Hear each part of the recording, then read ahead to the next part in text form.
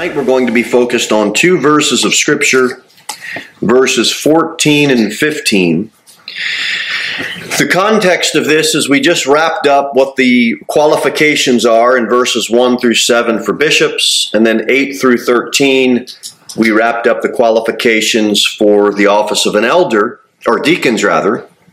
And now it comes to verse 14, and it says, "But these things write I unto thee, hoping to come unto thee shortly. But if I tarry long, that thou oughtest let me try that one again. But if I tarry long, that thou mayest know how thou oughtest to behave thyself in the house of God, which is the church of the living God, the pillar and ground of truth." Let's take a minute. I'd like to pray once more before we get into the text. Lord God, thank you for your word, for your truth, for your church. Help me divide your word out properly. Your saints may get some help. I certainly need it. Be with us in Jesus' name. Amen. And so he says, "These things write I unto thee." What things? Well, that's all the stuff about the bishops and deacons. And notice that he says, he writes these things hoping to come unto thee shortly. So Paul, concerning his coming to Timothy, he had a hope so, but he didn't have a know so. He says, I'm hoping to come unto thee shortly. That's what he hoped. That's what he wanted.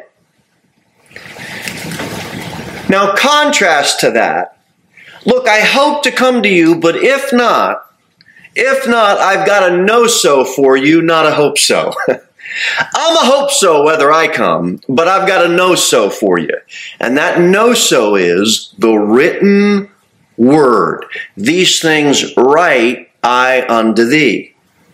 We can see as we start to work through the book of 1 Timothy how the written scriptures was governing every aspect of church life. And so by the inspiration of the Holy Spirit, Paul has these words written down. These things write I unto thee. They're being governed by the written word. You and I, we may hope to get to midweek service. We may hope, Lord willing, to get to Sunday school and Sunday morning service and Sunday afternoon service. That's what we hope to do. I hope to be here. You hope to be here. But you know what we can count on as a know-so? That the written word will be what will govern whoever does show up. The written word governs the church. Timothy doesn't govern the church. Paul doesn't govern the church. No pastor, no bishop, no deacon, no elder. The church is governed by the written word. And that's what I'd like to talk to you about this morning. But if I tarry long, you see that? If I tarry long, look, I may. But he says that thou mayest know. See that contrast again? These things write unto you, hoping to come unto thee shortly, I hope. But if I tarry, that thou mayest know some things. How is he going to know some things? Because Paul doesn't need to be there. Timothy doesn't need to be there. They, just like us, have the written word. Does that rule your life? If you have an idea and the written word goes against your idea, what do you double down with? It should be the word. If I've got something in my heart and my mind, if I don't filter it through the word, all I'm doing is moving backward, not forward. All right, the written word. This is important because tied in this chapter, we talked about bishops, we talked about deacons, we talked about those offices of church leadership. And my testimony is I grew up in the Roman Catholic Church. The Roman Catholic Church had priests, they had bishops, and then they had titles that not even the Bible had. Archbishop, somebody higher. A cardinal, somebody higher. A pope, somebody at the highest. And the way that that structure was set up was that the written word was subject to them. Religion never is in subjection to the written word. The written word is used only if it is in subjection to those leaders. That is wrong thinking. That's wrong Bible. That's not true biblical Christianity. Now, I need to say this, and I'd like you to take it seriously. We don't have that. I don't believe we have this mentality here. I was not trained or taught or mentored by men who have this philosophy of ministry, but it is out there. And in some churches, the structure is set up. There's a denomination, and then there's a seminary school that is connected to that denomination. And then out of that denomination is what is called your camp. And then out of that camp come the preacher boys that become now the man of God, that are either voted in by the church leadership that is from the denomination and the seminary school. And everything is designed around being in subjection to that, even if the written word comes around and kicks some of their beliefs. And you say, really? In Christian circles? Yes, really, in Christian circles. Now, if that is the case, how is that any different than a Roman Catholic hierarchy, which uses different words and different phrases? But at the end of the day, the written word is subject to men. Both of it's wrong. A true biblical church, no matter what the denomination is, no matter what the seminary is, no matter what who the church leaders are or who the pastor is, all must be subject to the Word of God. What am I constantly trying to point everyone to? The Word of God. And if you come to me with an idea, I'm going to say, can you show me that in the Bible? Is there a verse of Scripture we should look at in relation to what we're talking about? If you hear me say something, and you're in your Bible, and you're trying to find out where it is in the Bible, and you don't see it, what do you have the right, no, not only the right, the duty to do as a believer? Come to me with the written word so that I can put myself in subjection to the word. Does that make sense? Amen. You ever hear of the Court of Appeals? How does that work? A judgment's been made, and now you want to appeal that judgment. What is our Court of Appeals? The written word. You can't trust me, a man. I can't trust you. But we can trust the Word. And everything that we say, when it aligns up with the Word, now we find truth. Now we find trust. Now we find true biblical edification. Verse number 15, this is an important verse. After it says, but if I tarry, that thou mayest know how thou oughtest to behave thyself in the house of God. You know, there's a pattern of behavior that's appropriate for the house of God. And too many times, especially in this modern day, there's a slack approach, there's a loose approach, everything's a casual approach. You know that every day people get dressed up to go to a courtroom? Every day they do. And it's what's called courtroom decorum.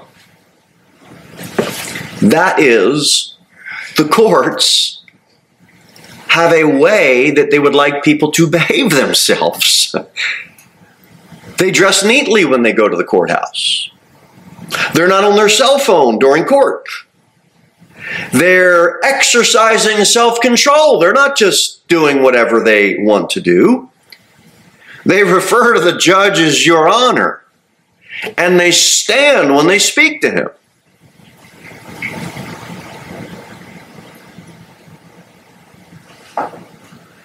So that's not fair. It's the courtroom decorum, and everyone follows that decorum, or they would be in contempt of court. The judge is spoken to with respect. You can't argue with him.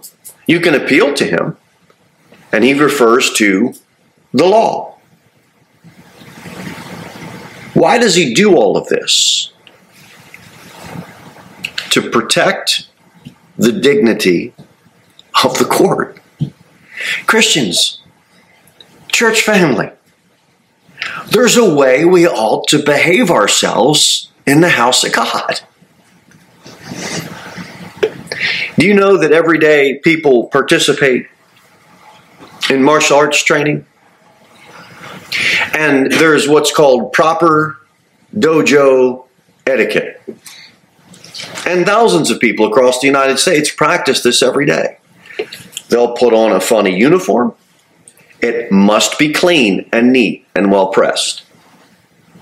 And if they don't have that, they will be asked to put on a clean uniform.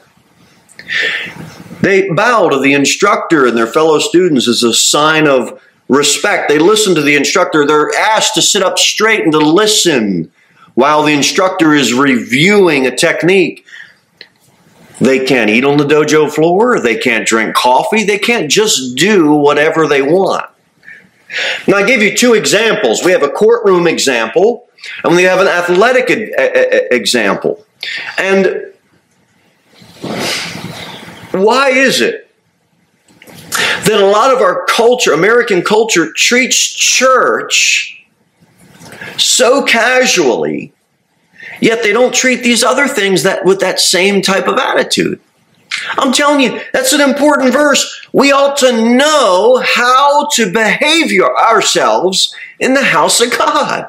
There's some respect, there's some decorum, there's some etiquette that all has to do with showing reverence and giving our best as we worship our Lord. It doesn't earn us a place in heaven, but it shows respect to our holy God. We should behave ourselves. How many of you moms tell your kids to, hey, behave yourself when you go out in public? They're fussing and whatever. Hey, behave yourself in my house. When we come into the house of God, when we come into the church house as saints, we should do the same. The same. Verse 15, look what else it says. I tarry that thou mayest know how thou oughtest to behave thyself in the house of God, which is the church of the living God. Our God's alive. He wants us to live for Him. The pillar and ground of truth. Now you see that phrase, the house of God. And we refer to our, we say the church house. Sometimes we might say, hey, I'll meet you at church. I know what you mean. You know what I mean. But let's spend a little bit of time defining some terms biblically. When it says house of God. In verse number 15, when it says house of God, it is not in reference to a brick building with a sign outside of that brick building that says ABC Baptist. You've arrived at the house of God. That's not the reference here. I need to say that because we use this term, or not we, but I'll give you a testimony. When I grew up, the Roman Catholic Church would always refer to themselves as the church. They would get mileage out of that definite article, the. It's the church. It was understood as a Catholic when they used the phrase the church. It was understood that meant the Roman Catholic Church was the only one true church. And so that phrase was used constantly. The church has always taught. Or they would say things like, the church got us the Bible. What did they mean by that? They meant the Roman Catholic Church got everybody the Bible. They would say things like, the church is needed for you and for me to understand the Bible. What they meant was, the Roman Catholic Church will speak on behalf of God and His Word. And so they would always use that phrase, the, but they're not referring to the church of the living God in this verse. That's not what they're referring to. And to make this point known, go to 1 Corinthians 12. Look at verse number 12. For as the body is one and hath many members, and all the members of that one body, being many, are one body, so also is Christ. For by one Spirit are we all baptized into one body. And that's not by water, that's a Spirit baptism. Whether we be Jews or Gentiles, whether we be bond or free, have been all made to drink into one Spirit. For the body is not one member, but many. And it goes on. Look at verse number 18. But now hath God set the members, every one of them, in the body, as it hath pleased Him. The church, when you hear the phrase the church, biblically, it refers to Christ's body. You and I are members of Christ's body. What is the church of the living God? It is Christ's body. It's not a brick building.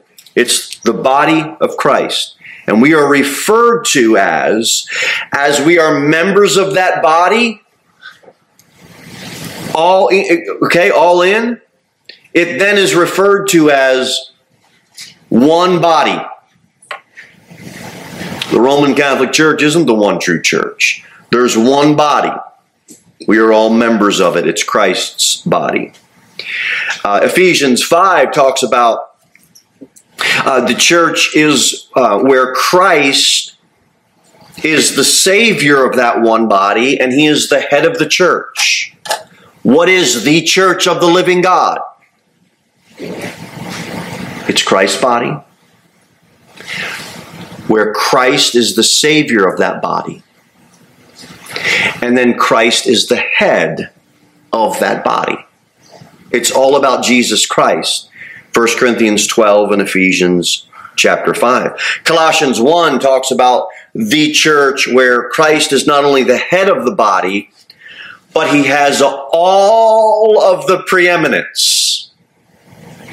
I want you to go home and really get this. When you hear the church of the living God, when you hear that phrase, what is that? Christ's body, where Christ is the Savior of that body, where Christ is the head of that body, and where Christ has all of the preeminence as the Savior and as the head of that body. That is the church of the living God. Anything else is just a counterfeit. That's the church. You a member of the church? Yeah. If you're saved, you are. So why wouldn't you want to get connected to a local body as a natural byproduct of understanding all that truth? And so when the Bible talks about we should know how to behave yourself, proper behavior, we don't offer up Christ as a sacrifice on an altar every Sunday like the Roman Catholic Church. Why? Because He offered Himself once for all. We don't have a parish with a dead Jesus on a crucifix. We have an empty cross, an empty tomb. That's the church of the living God. You can drive around, you can see a lot of buildings. You have the JWs, they have a Kingdom Hall, typically a brick building, no windows. They do not believe in a triune God. Jesus is just the first of the created beings, and they don't believe in a Trinity at all. Matter of fact, they believe Jesus is the Archangel Michael. They couldn't be further from the truth. That's a brick building. That's not the church of the living God. Mormons, they have a tabernacle. Beautiful tabernacles. And you can go there, and Joseph Smith also rejected a triune God. Jesus was just a spirit child. He was the brother of Lucifer. And you can go into a Mormon tabernacle the same way you can go into a Jehovah's Witness Kingdom Hall. That is not the church of the living God. It's a spiritual organism, number one, and there's some truth to that spiritual organism, not just made up stuff by people. You hear of Ellen White. She started the SDA, the Seventh-day Adventist religion. And it's more like a satanic cult than anything else. They don't believe in a literal hell. And she started to have visions, Ellen White. And so she started to have these visions, and she took out of the book of Revelation the mark of the beast and following the commandments. And if you didn't worship on the Saturday, the Sabbath day, then that to her was you took the mark of the beast. And now and then she married some man named James White, and so now Ellen White, they built their religion off of like hundreds and hundreds of dreams and visions that a woman had. Now we just learned in 1 Timothy 2 the role of women in the church of the living God, right? Ladies, you probably can make some really big money YouTubing about all your dreams and visions, okay? You can be the modern day Ellen White, but it'd be blasphemous to God, which is what that group has done. And it's not a new thing. It's not a new thing at all. The Bible's not their final authority. And if you talk to a Seventh-day Adventist, they will tell you, they will agree with you that salvation is by grace, but the more you talk to them about it, you will quickly realize for yourself that they have redefined grace to mean grace and works, which is it's just the same as every religion. Folks, that is not the church of the living God. That is a works-based religion. Why is this so important? In our culture, how many of you heard of Ben Carson? Neurosurgeon, wrote some books, got into politics, did a run for the presidential election. I don't know much about him other than those things I mentioned. And the fact that the evangelical community got real excited about Ben Carson. Which I would too if my kid needed had a brain issue. But I'm concerned about his soul the same way I would be concerned about somebody's soul that lives across the street. And he said, yeah, well, it's just the same as any Protestant religion. Now, that's a political way to try to get the faith-based community to vote for you. I understand that. But honestly, if you truly believe in the church of the living God, and if you truly believe that you were saved by grace through faith in the Lord Jesus Christ, plus or minus nothing, wouldn't you not have a burden for a man like that, even if that meant you weren't really popular amongst all the other ecumenical evangelicals? Amen. Amen, because that man's soul, anyone's soul, is valuable to the Lord. And so many times when somebody becomes popular or they become famous or they have some political punch to them, we tend to say, well, yeah, they're Christian. No.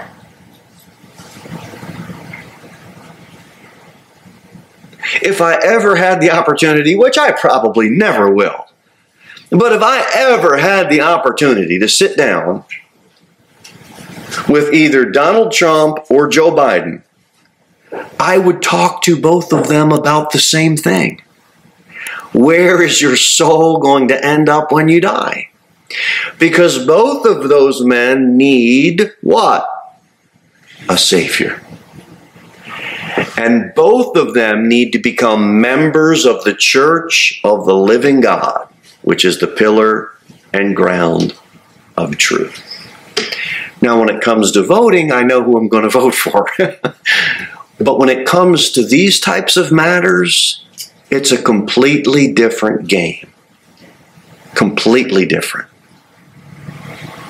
I remember going to a meeting one time, and the speaker, who was a Christian, he was making the point that what he sees as one of the problems of many churches nowadays is that they have these politicians in and they give the politicians pulpit time.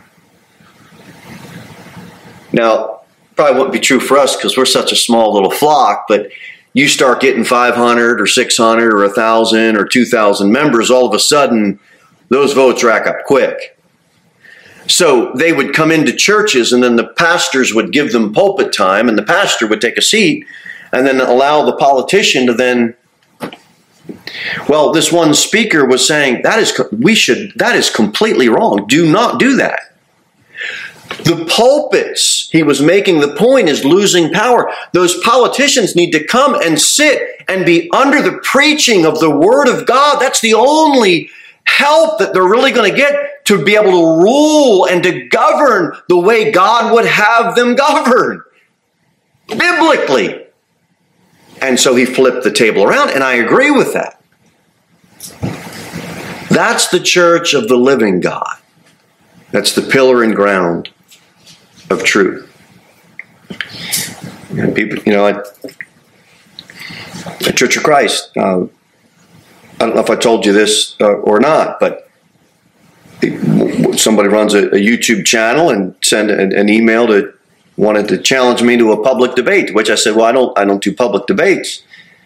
And but that's not the church of the living God. It might say Church of Christ, but they just have expensive bathtubs that lead people to salvation. You don't get saved by being immersed in water. You be immersed in water because you're saved. And so if you're teaching that as a plan of salvation, that's heresy. Even if you have a Bible that you say you go by, you don't understand it correctly. I wrote this note down. Ships don't sink because of the water around them. Ships sink because of the water that gets in them. And the point I'd like for us to get a hold of is, don't let what is happening around you bother you. Just be careful of what's happening around you. It don't get in you. Because when it gets in you, it will sink you. It will sink me. You're not going to be able to fix everything out there. Just don't let out there get in here. Yeah. Yep. Amen. Amen. Amen. Amen. Amen. House of God. House of God. Let's look at these two verses, and we'll just look at the one verse, and then I'll make a few more points, and we'll close out. Go to Hebrews 11, and concerning the house of God. I'm not saying we shouldn't refer to our building as the church house. I'm not saying that. But listen to this point. In Hebrews chapter number 11, we all know this chapter, verse 7. Watch what it says. By faith, Noah, being warned of God of things not seen as yet, moved with fear, prepared an ark to the saving of his house. Now, do you think that Noah called in some big cranes and like a big flatbed and say, hey, fellas, put my house on this crane and we're going to move it over to the ark. And we're gonna drop my house inside this ark. Because if God's flooding the world, look, I spent a lot of time building that thing. That thing's going in the ark. Now, do you think Noah did that? Of course he didn't. So when we see this, verse number 7, when we see prepared an ark to the saving of his house, what's the obvious context of this? People, right? People. When we see the house of God in 1 Timothy 3, it's people. All right? We are members of his body. It's people. The same thing, believe on the Lord Jesus Christ and thou shalt be saved and thy house. It's an obvious reference to your immediate family, which would be people. God wants souls to be saved, okay? So that's important in 1 Timothy chapter number 3, that the house of God is a reference to people. Hebrews 11 and Acts 16 as well. Lastly, I'll make the point of this. It says that it's the church of the living God, which is what? The pillar and ground of truth. Sanctify them in truth, John 17:17. Thy word is truth. Philippians 2, holding forth the word of what? Life. You hold it forth. You have some ground. You laid out some ground. You did all the dirt work. It's steadfast. It's firm. It's unmovable. And then on that, you've got some pillars. And those pillars are steadfast and unmovable. And then so you got the ground, you've got the pillars, and then on the pillars, it holds forth the word of life. Thy word is truth. Sanctify them in truth. What does the true church do? It holds forth the word of life. Thus saith the Lord, these written words, these things I write unto you, that thou mayest know how thou oughtest to behave. It's not a hope so like Timothy's coming, or like Paul's coming to Timothy. It's not a hope so like, hey, Lord willing, I'll be here Sunday. No, you can know how to behave because I've got some things scripted down, Paul said to Timothy. I've got written words. Don't let anybody move you from the written word. Ground, pillars, uphold it. And too many churches, it's been replaced. And I believe it's been replaced with the modern versions, ultimately. But even weaker than that, it's completely taken out of the pulpit. And it's stories and jokes and humor. And somebody can go, look, I heard of this church, the way that they organize it is, they're specifically told, you don't preach more than 15 to 20 minutes. You wrap it up. 30 minutes a song, 15, 20-minute pep talk of stories. There's very, very, very little Bible, if any. You've got ground, you got pillars, but you took the Word of God off of it, and you replaced it with man's ideas. What a poor exchange. A poor exchange. Let's hold forth the word of life. Let's commit to doing that at our local assembly.